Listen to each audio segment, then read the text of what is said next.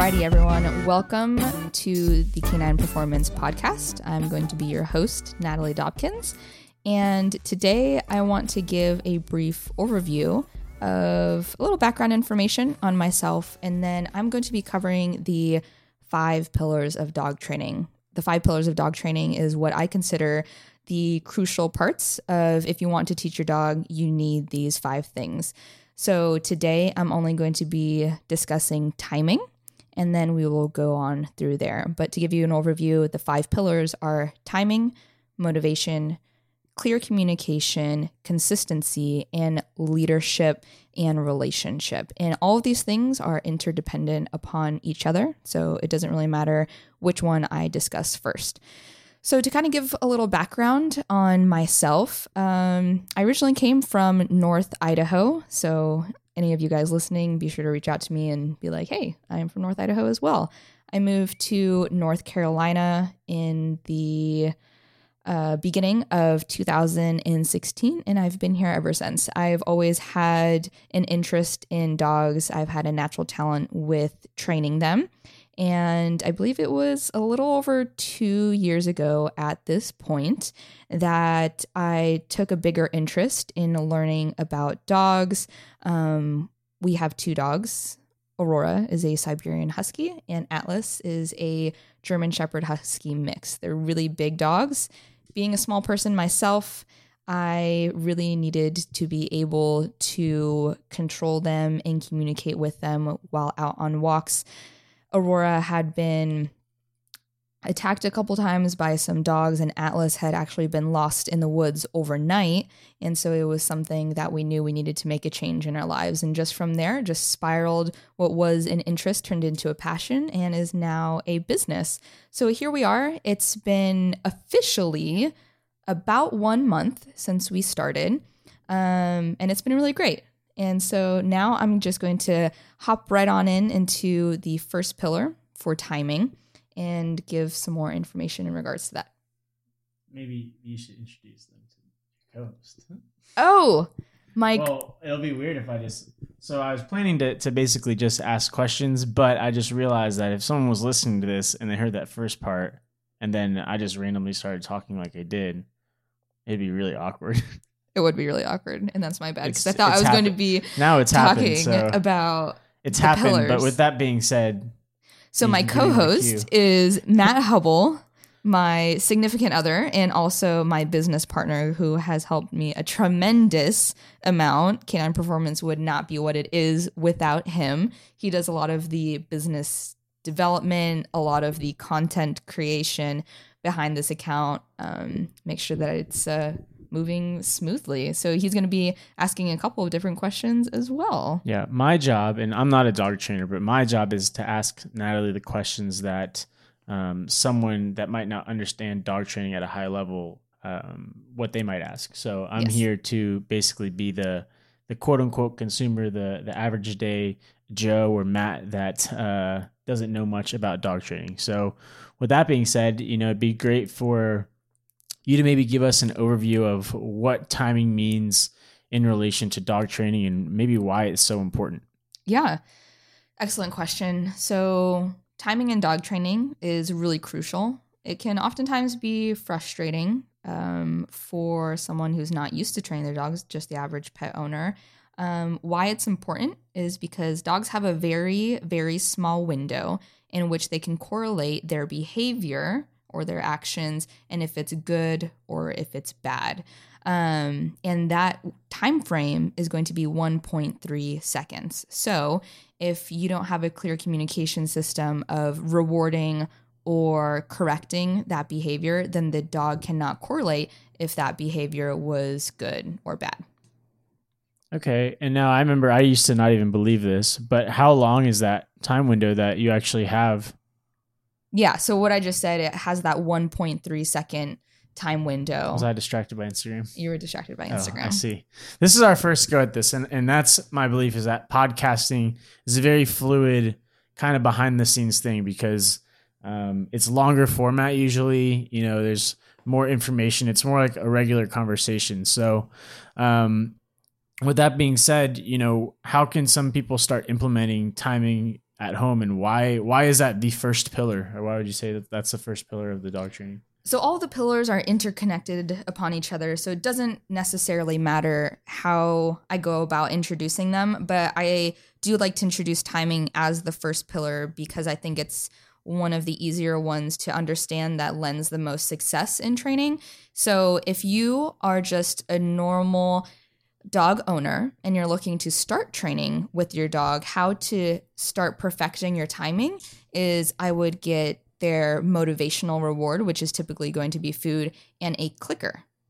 The reason why I really like using a clicker for any of you out there that haven't used one is because the clicker is an instant sound and the sound is always going to be the same. And I also like to think of it as when you click it, it's almost like a snapshot.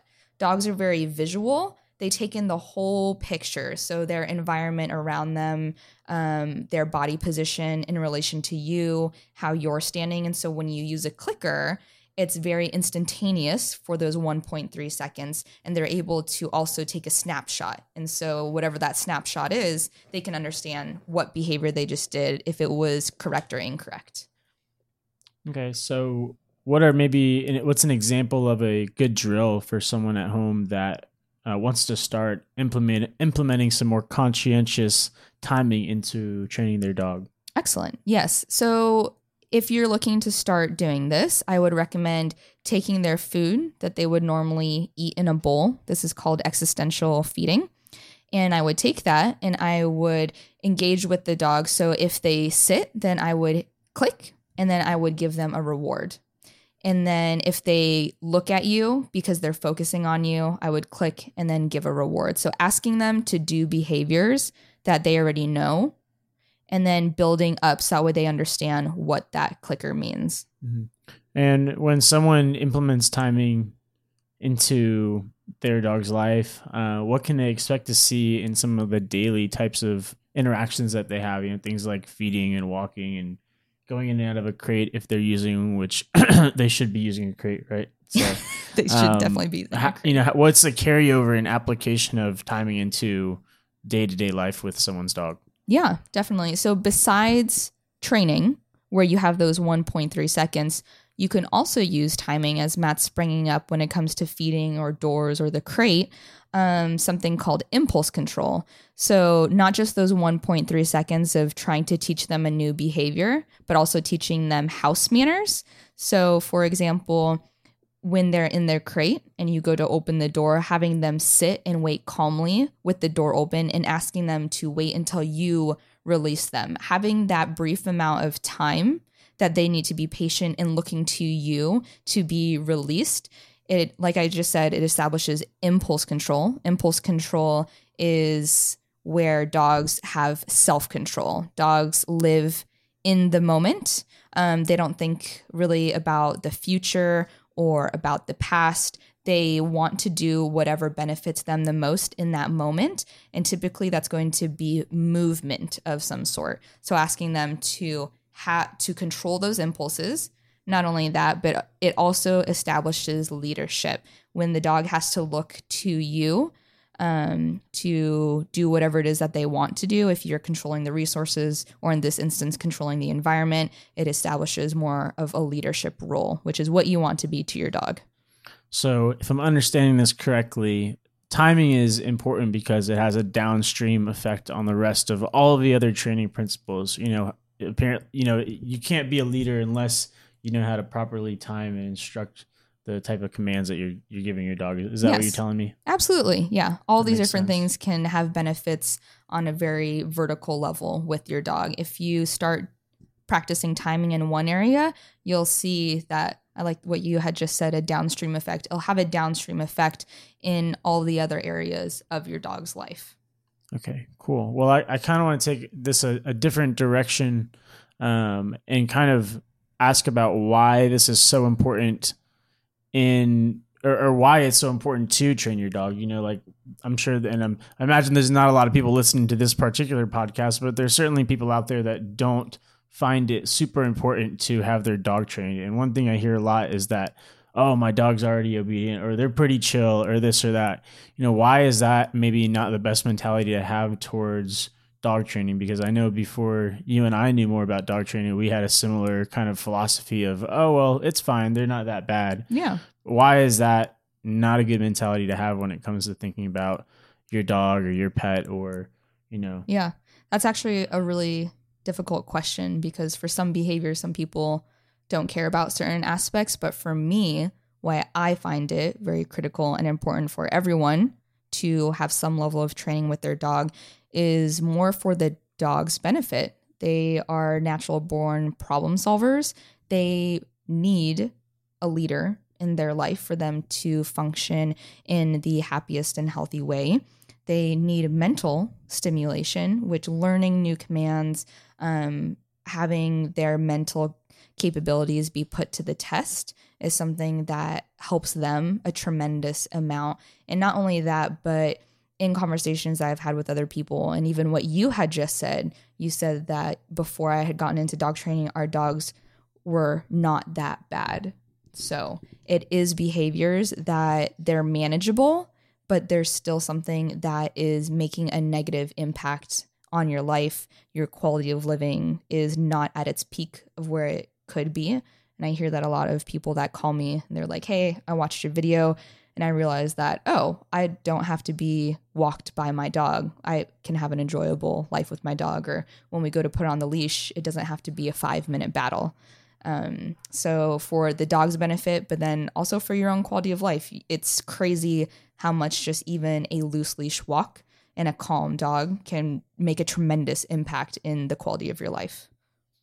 I've noticed since learning more about dog training myself that it's very similar to things like working out, personal training, taking care of your own health. There are things where there is no quick fix. The work is the way to develop a good relationship with your dog and to have a well-behaved dog. It takes that consistent, repetitive grit and effort to really make noticeable changes. And in that work, it doesn't only benefit the dog, but it benefits you as an owner or as a trainer or as a handler, because you're able to really develop the skills that you need to properly communicate, and it can give you a level of awareness that can have a carryover into other aspects of your life, just the same way developing good eating habits and working out at the gym can lead to success in a lot of other areas to life.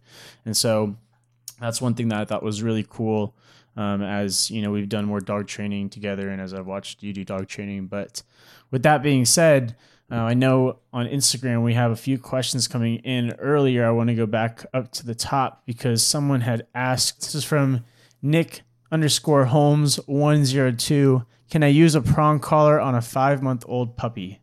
Yeah, absolutely. For me, my minimum age for using what you could call adversive tools, any sort of like training tools besides a clicker and like food motivation and a basic collar and a leash, would be at 18 weeks, depending on the dog, potentially 16, but you absolutely can. I would say, just like any other tool, just ensure that you are using it properly and correctly. So with a prong, making sure that it's fitted correctly, it's up nice and high behind the ears, and you understand that how you can use it as communication or how you can use it as a correction, because there is a big difference in between those two things when using these sorts of training tools. But to answer your question, yes, you absolutely can. Okay, so from Neo the Freckled Pity, as I walk over to his crate, Neo does a circle and sometimes paws at the door. I usually say no and make him lie down before opening the crate door and making sure he settles before letting him out. To fix the circling, should I make him lie down before walking to the crate? Well, my question to you would be, what about the circling do you not like? Would you like for him to be laying down? Because then, yes, that would be the case. If you're starting to walk by his crate and you see that he's getting up and he's about to do circling, then put him in a down command and ask him to do that. But if he's starting to paw the crate, he's trying to demand your attention, demand getting out of the crate. And for me, before I start approaching the crate, that my dogs start to get excited that they're going to be let out, asking them to go into that down command. Awesome. What age would you start a structured walk? From Chloe.gsd.cora. excellent question.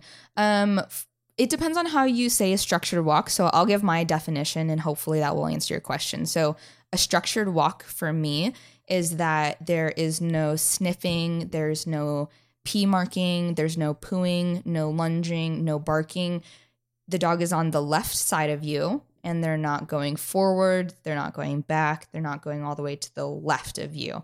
And so for really young dogs, like, you know, in between 4 months or so, pretty much up until you can start using aversive tools or just training tools, I would say that having like a loosely created structured walk is okay, but then having that really high, just like you are right here and this is where I want you to be for the walk at around 16 to 18 weeks or so.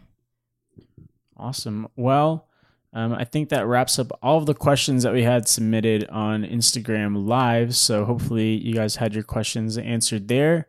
I wanted to kind of turn it over to Natalie to sign us off on the first official Canine Performance podcast.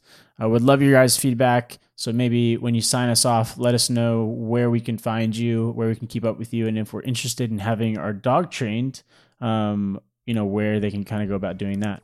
Yeah, awesome. Thank you, Matt. Well, thanks everyone for tuning in to our very first podcast and all of you guys here in the live stream asking all of your questions. I love getting questions, so make sure to stay tuned for additional podcasts or live streams. You can find us on Instagram, canine_performance. You can find us on Facebook, Canine Performance, on YouTube, Natalie Dobkins. On TikTok, you can find us at Train Your Dog, I believe, which we just created today. And then our podcast, you can find us. I'm actually not sure where you can find our podcast. Yeah, the podcast name is going to be titled Canine Performance Podcast. So you'll be able to find that on Apple Music, Spotify, Stitcher, and all the other podcasting platforms that exist out there. And currently we're watching Aurora squirm about on the floor. So if you have a dog that likes to rub their face on the carpet, then you know exactly what we're looking at. But with that being said, I want to thank you guys again for tuning into the first official Canine Performance podcast. We're going to obviously try to continue improving these and making sure that they're bringing value, and we're very creative people. So if you have any interesting ideas, some of the things that you can look forward to on this podcast is obviously information similar to what we did today, interviews with other industry leaders and people in the space, and things related to the business of dog training. You know, we haven't been in this industry very long, but Natalie and I have had experience in other businesses, starting and operating a variety of different businesses, and we want to be able to bring value to the other trainers, independent contractors, and dog trainers in general out there that are looking to take their dog training business to the next level, because we certainly have a few things up our sleeve that are working really well. Thanks again for everyone on Instagram Live, and from Matt and Natalie. Thank you so much. And Atlas and Aurora, which are right below us. So thanks you guys, and tune in for podcast number 2.